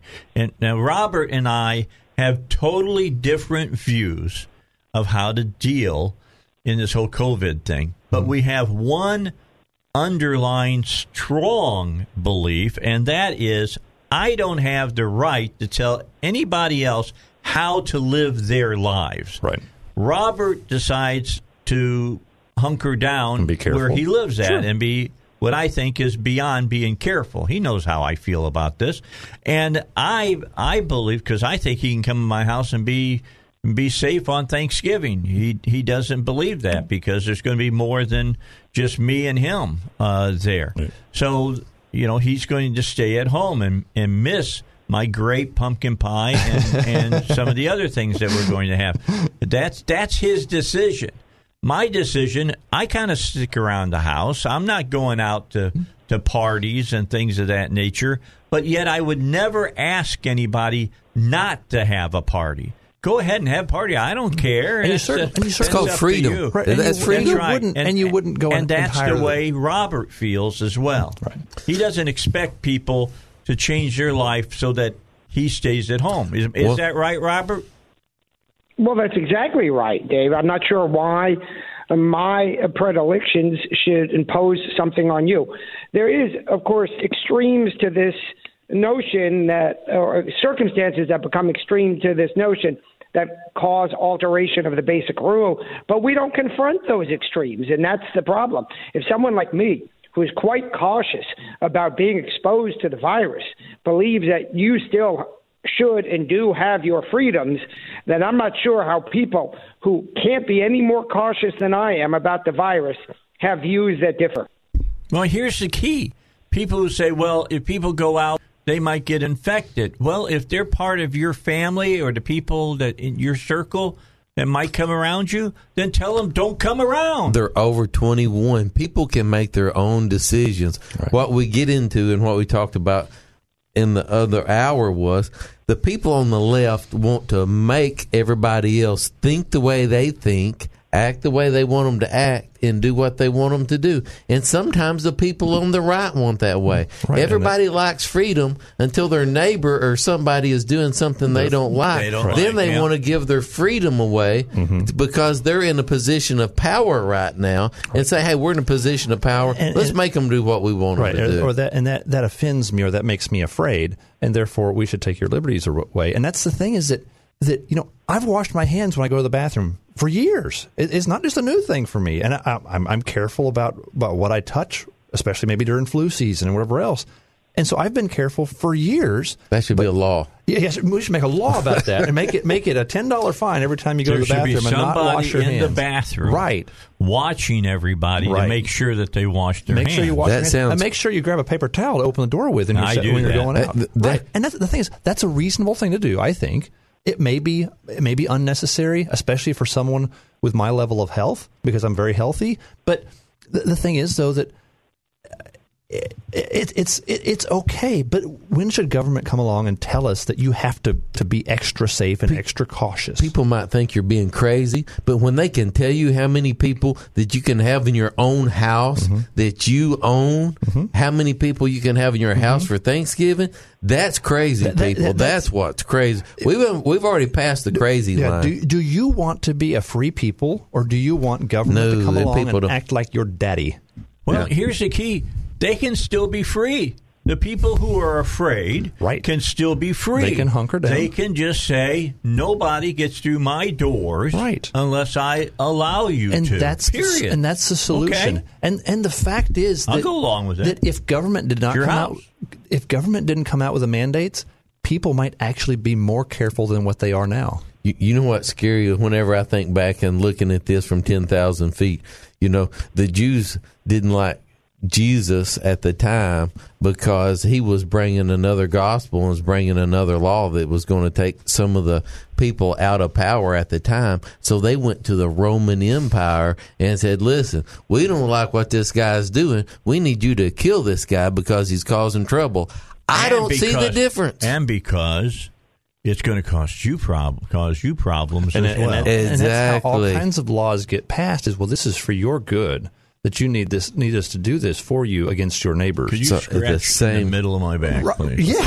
Yeah. So it's the same difference. I look at the left and saying, well, you shouldn't believe this and you shouldn't believe that. We got re-education. If your business won't do won't do weddings or for something they don't, or something of that nature. For something they don't, then we're going to shut you down. I don't see it any difference in biblical times that if you don't think and act the way we want you to, we're going to kill you. And don't think that some of those people want us dead. And so how is it any different? Bring the sword against you. And we look at the Old Testament. That was a theocratic system.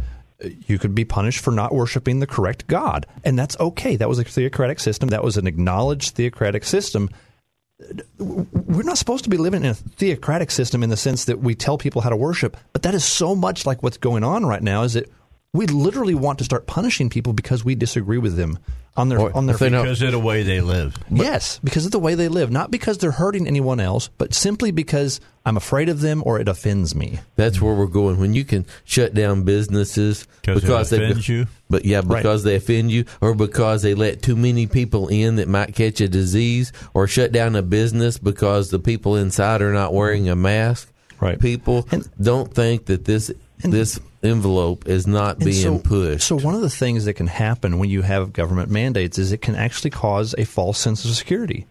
That's what they want. They want security. They're right. Well, people think, and so what happens if government has a mask mandate, and all of a sudden the people that are kind of weak-minded, they think, oh, well, it's safe now. We can go to the grocery store. And so you may have people that are very immunocompromised, and the government comes out with a mask mandate, and so everybody thinks, or some of these people that really probably ought to stay home. The magic mask is going to keep everybody safe. And so they may then have a false sense of security, so that maybe they go out 2 or 3 times as often as they would have if it wouldn't have been for the government putting the mask mandate. And so then, maybe the masks are slightly effective, but not nearly as effective as actually staying home. As staying home, because some people really are susceptible and vulnerable. And maybe they really do need to be pretty aggressive about staying away from people. That's what I do. Yeah. I mean, seriously, I'm type 2 diabetic, had quintuple bypass and things of that nature, and had surgery here not a few months back, and I don't go out that as much as I used to. You used to go to the movies all the time. But you can make the decision to do it how you want to do it. And that's what I want to see continue. And you can take those risks. You might decide, you know what, I could be more careful and maybe I'll take less risks. But then you might get back and think, you know what, I still want to be alive. Look, my doc told me the last time I saw her, Dave, I know the holidays are coming up, but you got to cut back on the baked goods. And I looked at her and I said, Doc, I'm only going to live so long, no matter what. I'm going to eat chocolate chip cookies. I'm going to eat fruitcake. I'm going to eat pumpkin pie. I'm going to eat all of that stuff, because if I can't have at least that, then what's the reason for living? And if you can't have your family and your neighbors over to your house, give me liberty or give me death. Yeah. I will take the death. I'll take the death over giving up my liberty. I don't care who's in charge. We're sitting here and talking, and Robert, I'm going to get him involved in the discussion. And it's hard for Robert to get involved the way he normally was because he's on the phone and he's not seeing us here in the studio. But Robert, what we just said is what's imperative for people to listen to. But I know that there is a large group of people now that say, I can't believe that they're saying this. I can't believe they're called liberals. They believe it. Yeah. They're called leftists. Dave. Some of them are conservatives, maybe, too. And what do they call us? I think they're largely leftists. Fruitcakes. And I think the problem with the conservatives is that they are weak in their beliefs. Not that they don't believe That's right. what we're talking about, but they're not willing to stand up for what we're talking about. A fair weather. Well, no, they're scared. They're scared, right. They're scared that here's the difference. In communist Russia, you were scared of the gun to the back of the head. Here in America now, you're scared that somebody's going to say, you're racist on Facebook. All right? That's the difference. Yeah. Or how ridiculous is your that? Friends might think you're kind of weird, or they might not invite you to their Christmas party. They might not. And if your friends don't invite you to their Christmas party or Thanksgiving dinner or something because you have principles, Do you really want those friends? Yeah, well, I agree with that. Well, it's freedom. It's this is not so much me about principles. It's a freedom to serve whatever principles you want. We should have the freedom to follow anything we want to follow. And freedom is a principle. So who is your God? Is it God or is it the state? Mm-hmm. That's the question that people got to answer as well.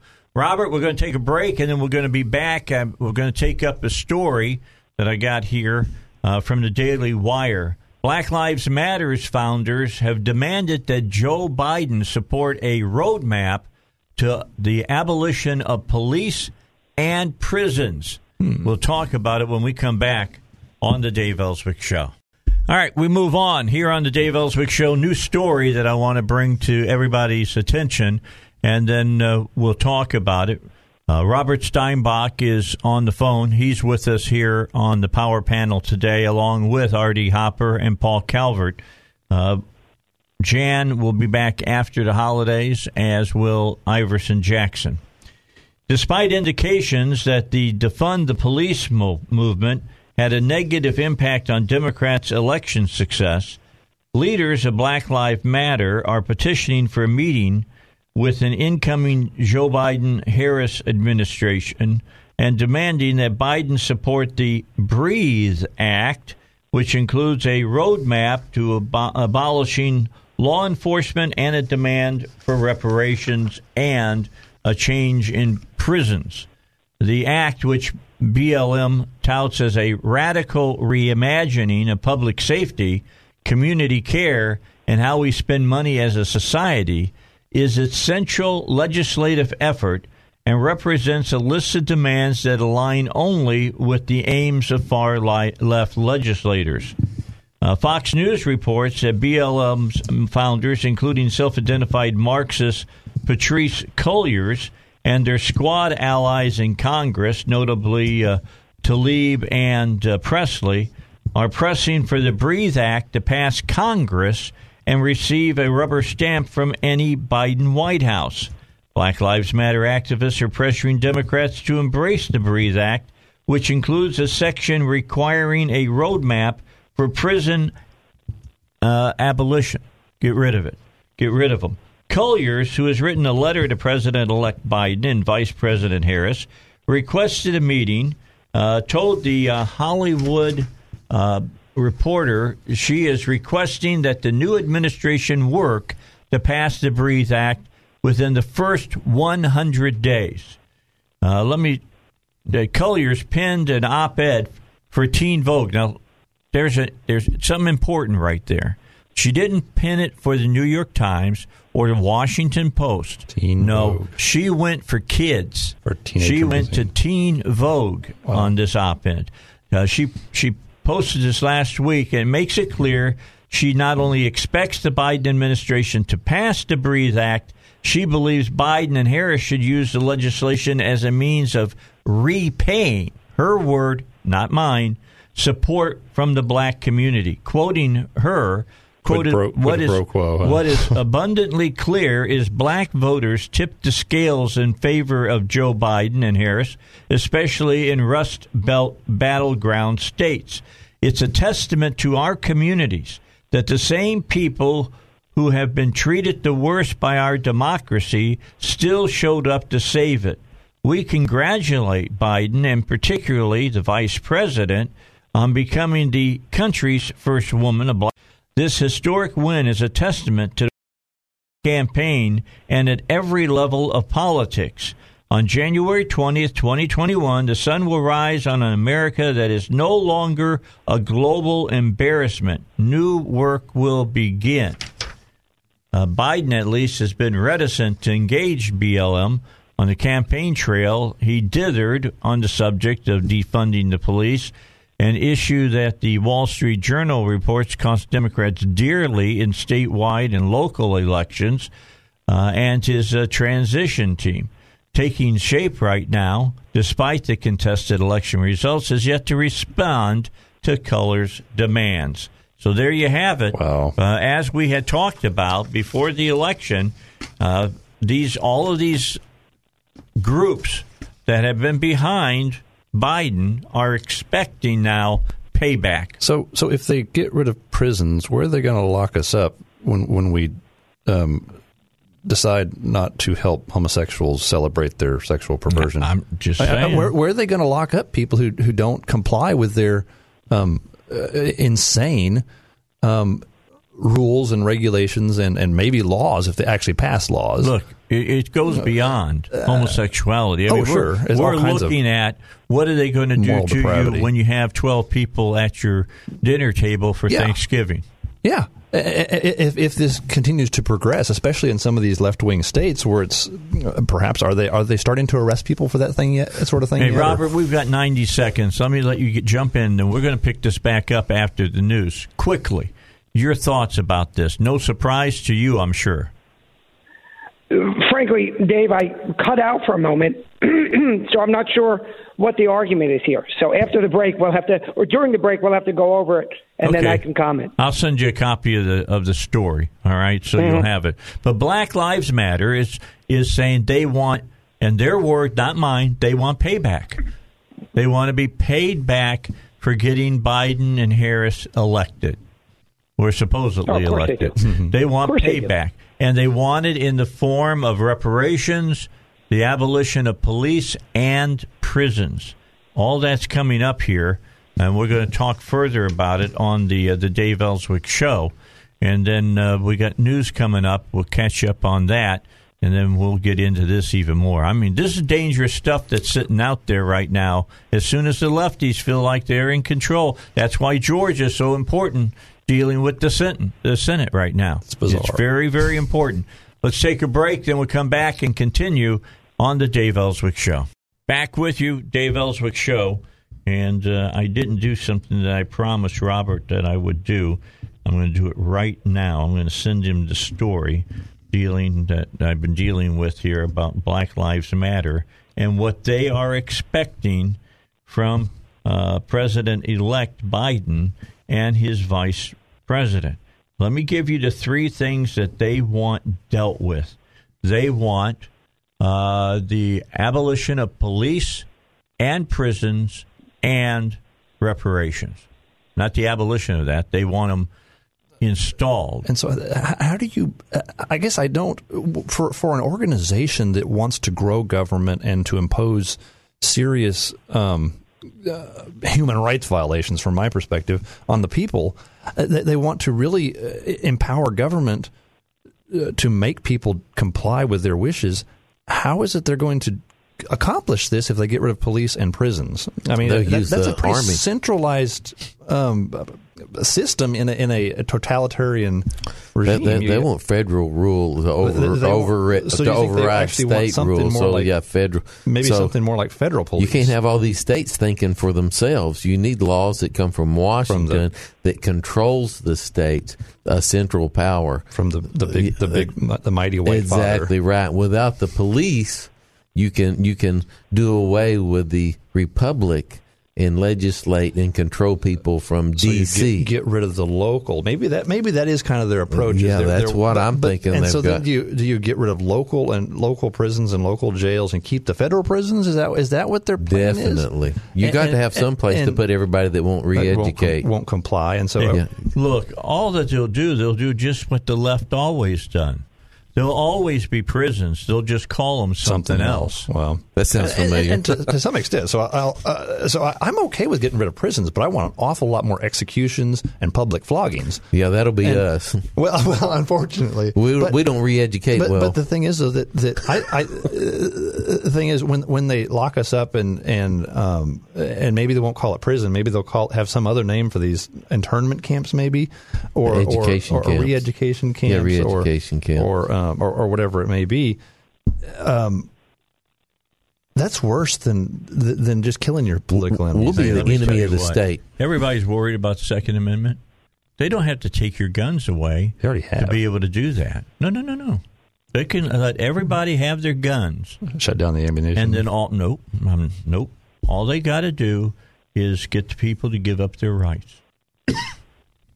Haven't they already done? Robert, sure. Haven't they already succeeded to a great extent? Well, that's what they have been doing for years to conservatives. they would, whenever they opposed something that the conservatives were pushing, they would call the conservatives racists, and many conservatives ran away to hide. And that's one of the significant changes that we've seen taking place over recent years, where many, not all, unfortunately, conservatives are now unwilling to be bullied by the false claim of racism. Of course, there are racists out there, and some of them undoubtedly are conservative, and some of them are undoubtedly leftist.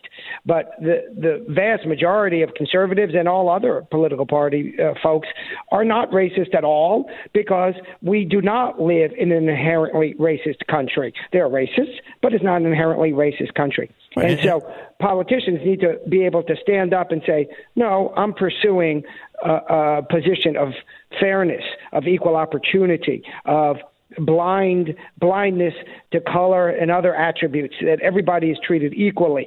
That's the legitimate conservative approach that some conservatives now finally are willing to stand up for. Okay, but here's what the point that I'm making. You can have your guns if you're willing to give up your rights. That's already happening. There's a serious reason why Collier's, an avowed Marxist, make no doubt about it, this woman would be better off to live in Russia than here in this country with what she believes, because she could be one of the high-ups in Russia and live in a really nice apartment or something, as long because she likes to play the game. She wants to be in power. But she didn't go to the New York Times. She didn't go to the Washington Post. She went to children. She wrote to Teen Vogue, a teenage magazine, to convince them of her arguments, because they don't have a frickin' clue. So they're working on getting them to toe the party line. They're making them little brown shirts. And we've got to take our schools back. And that's why public school, I think, has been so incredibly effective at promoting this left-wing religion / ideology. It would not have been successful if the parents would have stopped it. And parents checked out. Yes, they did. In so many cases, because it's a government's job. They allowed the government to raise their children, and this is what we got. Let me tell you what. Hillary won. It takes a village? Oh, yeah. That won.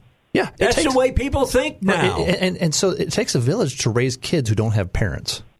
And that's what ends up happening is we've got a country full of kids that are just running around like a bunch of chickens with their heads cut off, to the point where it's become mainstream in some places to argue that, well, you can decide which gender you are.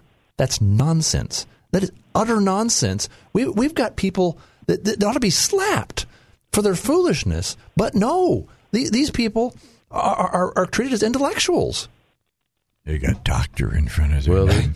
Well, they're teaching socialism that security is better than freedom. That's exactly right. Security is better than freedom. I tell you what, you're not going to get either one of them. Is what you're not going to get. Comes from the government. Your security the government's God. It's the government's job to make sure that everybody has equal pay and equal benefits and everything's equal. If you're 4 years old, security might be better than freedom. If you're 4 years old. If you're an adult and you're of a sound mind, why would you give up freedom so that you can have free stuff? And you're thinking about you're going to get out and make a career and get a job and work and save your money and buy a house, maybe sell that house and build a business and participate in employing people and following the American dream and building a business for your family, then, man, that's a lot of hard work. All these big rich people like Walmart and all these corporations, if they just shared their wealth, then people wouldn't have to work that hard. All of us would be wealthy if everybody would just give their money to us. That's right. The world would be a utopia. We'll give you enough money so you can have yourself a house just like everybody else's house. You'll have a car just like everybody else's car. You'll be able to buy the food that everybody else can buy. The ones that is prescribed by the government. Yeah. That's so exactly you end up living in a cardboard box eating dog food if you're lucky. And you should be happy. And you should be thankful because the government provided this for you. I was telling my son about two Gillum brothers. It's Jeremy Gillum's dad and uncle. Mm-hmm. These guys lost their parents when they were young. They were adopted by their aunt, and the uncle that was raising them got killed in an accident while they were basically still in high school and starting college. These guys fought in Vietnam. These guys got an education. These guys built businesses.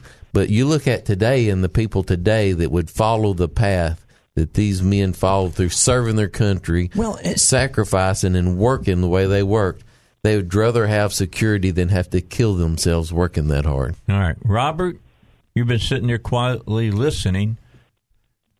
What's your thoughts on this? The left's method of control is indoctrination and intimidation. And the problem that they have with the police is not that the police exhibit force, is that the police exhibit force not to pursue the leftist ideology.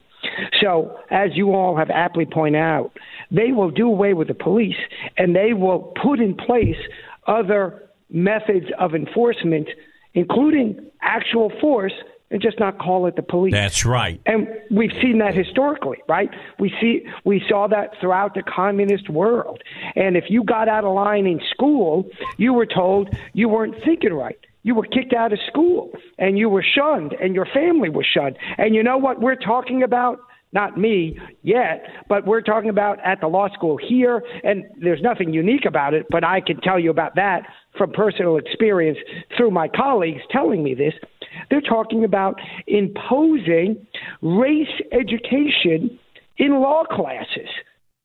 We must adopt the correct political ideology on race education in the law class. And you know Josh Silverstein, who's been on your show many times, he told me about a list of 30 ideas that are supposed to be taught. And he said, as a liberal, I disagree with many of them, meaning they're just wrong. And even if others don't think they're wrong, they're debatable. And we're supposed to. Now, to be clear, it has not been made a mandate yet, but the idea is discussing whether to mandate teaching political ideology as right and wrong. Think about that. Yeah, and know what? Here's what's sad, Robert. Back in the day, all right, when the Bolshevik Revolution occurred, people got killed because they would adhere to the principles of freedom. Now, that's not the case. Now people will fold if on Facebook someone calls them a xenophobe, a racist, or a homophobe.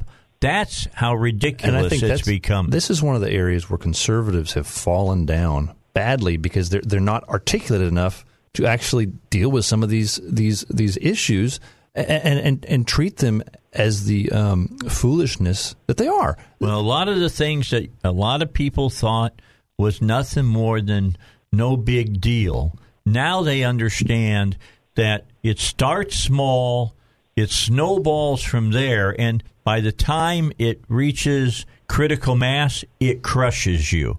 Am I correct with that, Robert? Well, that's exactly right. This is all about coercive behavior other than physical force. And these people are using the instrumentalities of state and private entities to fire people, to prevent people from engaging in activities, all of these coercive tools to prevent people that disagree with leftist ideology from engaging in commerce, from engaging in activities of freedom. By the way, you didn't say take away their guns, did you? Not yet, but that's amongst them, of course. They'll get there, but they'll get there after the snowball is so big it rolls right over you. Right. When you make it a felony to tell someone, you know what, I don't think I want to hire you because that would violate my religion because you're promoting something that's terribly evil, or I don't want to help you celebrate your homosexual wedding. Because it would violate my religious principles. And so at what point does that become a felony? And then once you become a felon because you violated this nonsense protocol, then they just take your guns. They tell you you can't be armed anymore. But I would never stop you from following your conscience and killing your unborn child. How's that one for you? Yeah. I tell you, we just have to apply everything equally. We have to go back to the Constitution. We have to go back to freedom, and think about what Bonhoeffer said back in Germany. He said, we have to stand up for everybody's rights, even if they're like us or not. Everybody should have the freedom to believe what they want to believe, to worship their God, however they want to do it, but we have to have freedom. That doesn't mean that you will agree to make it a legal thing to do. I mean, that's right. It just says that if you want to live that way, you can live that way. People ask me about people who get married that are gay, and I said, that's up to them. They're the ones that got to stand in front of God at the end, not me. Just don't make me free will. Just don't make me recognize it. Don't make me. Don't make me say that you got to be able to do it in my church. But the left will never be satisfied with that. They will never be satisfied with that. No. The only way that they agree with us is if we capitulate on every principle we hold and so dear. How long before it's going to be a felony for a church to shun individuals who are engaged in sexual immorality? It's already happening. You know that, Paul. That's insane. All right, we'll come back. We'll finish it up. Robert Steinbach is here. We've got R.D. Hopper here. We got Paul Calvert here. It's the Dave Elswick Show here on. Boy, did I say here enough? On 101.1 FM, The Answer. Let's finish it up for Monday with the power panel. You're listening to the Dave Elswick Show here at 101.1 FM, The Answer. Paul Calvert's here. Sitting right across from me is Mr. Hopper from Sonny's. And then sitting on phone in his luxurious mansion with all of his with his ice cream. Well, no. Do you got one of those $14,000 refrigerators, Robert? I do not. Oh, you don't? You're not eating ice cream in front of your refrigerator? No, I do have a big refrigerator that looks somewhat like the $14,000 one, but it costs less than the average refrigerator. Yeah, in fact. I'm with you. But Robert Steinbach is with us as well. He is a law professor over at the Bowen School of Law. His opinions are his and his alone, and not necessarily those of the school. In fact, I can almost tell you that they're not. I can almost guarantee it. But anyway, he's with us today as well. I'm having him on today. People are wondering, well, why was he on? Well, we're two people short on the power panel, and Robert won't be on with us Friday because I'm off that day.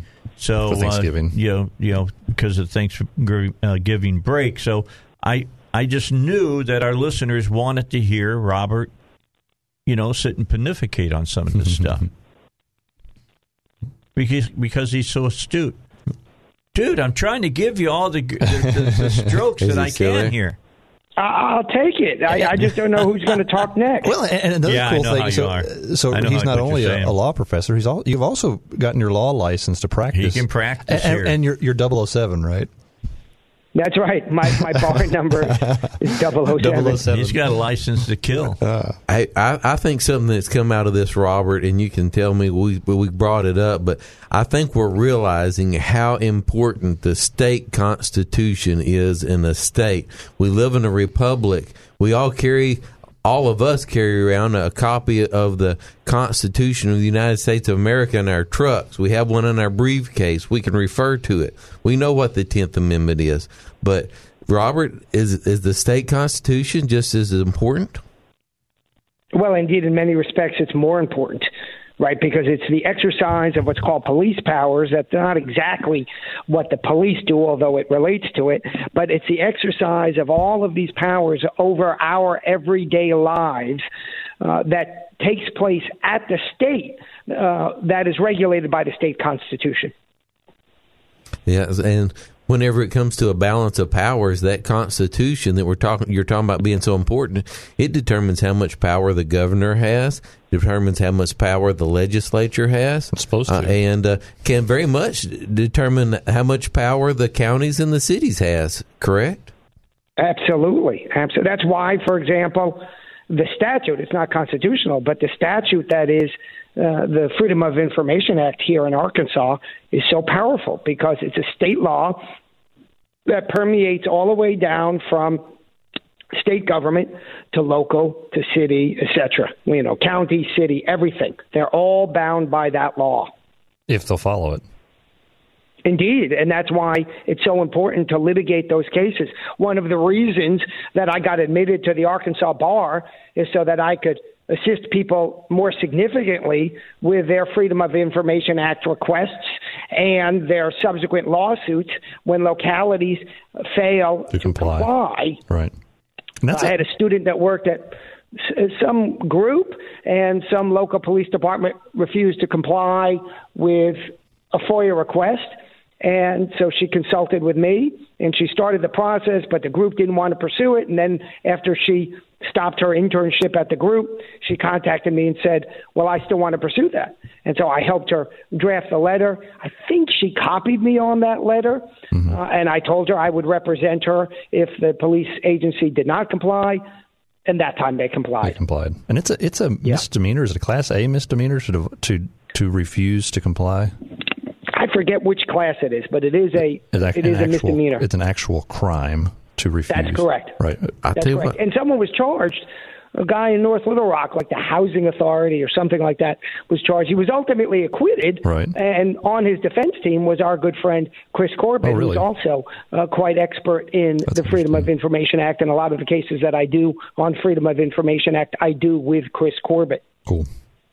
Well, I tell you what, that's something after so many years of the Democrats being in charge of the politics in the state of Arkansas, it's time for the Republicans to get that Constitution out and to reel back in some of the things that are in it and make sure there is a true balance of power. Put up or shut up. In the state of Arkansas. I'm going to start using that term a lot, Robert. Put up or shut up.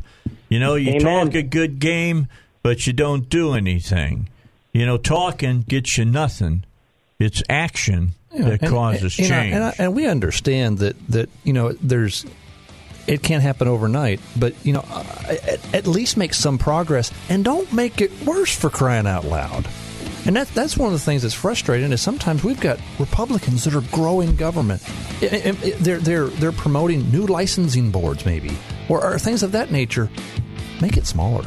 All right, here's what I'll tell you. If I ever run for governor, if I ever come up with just a free $3 million I can throw for a race, here's what I'll tell you.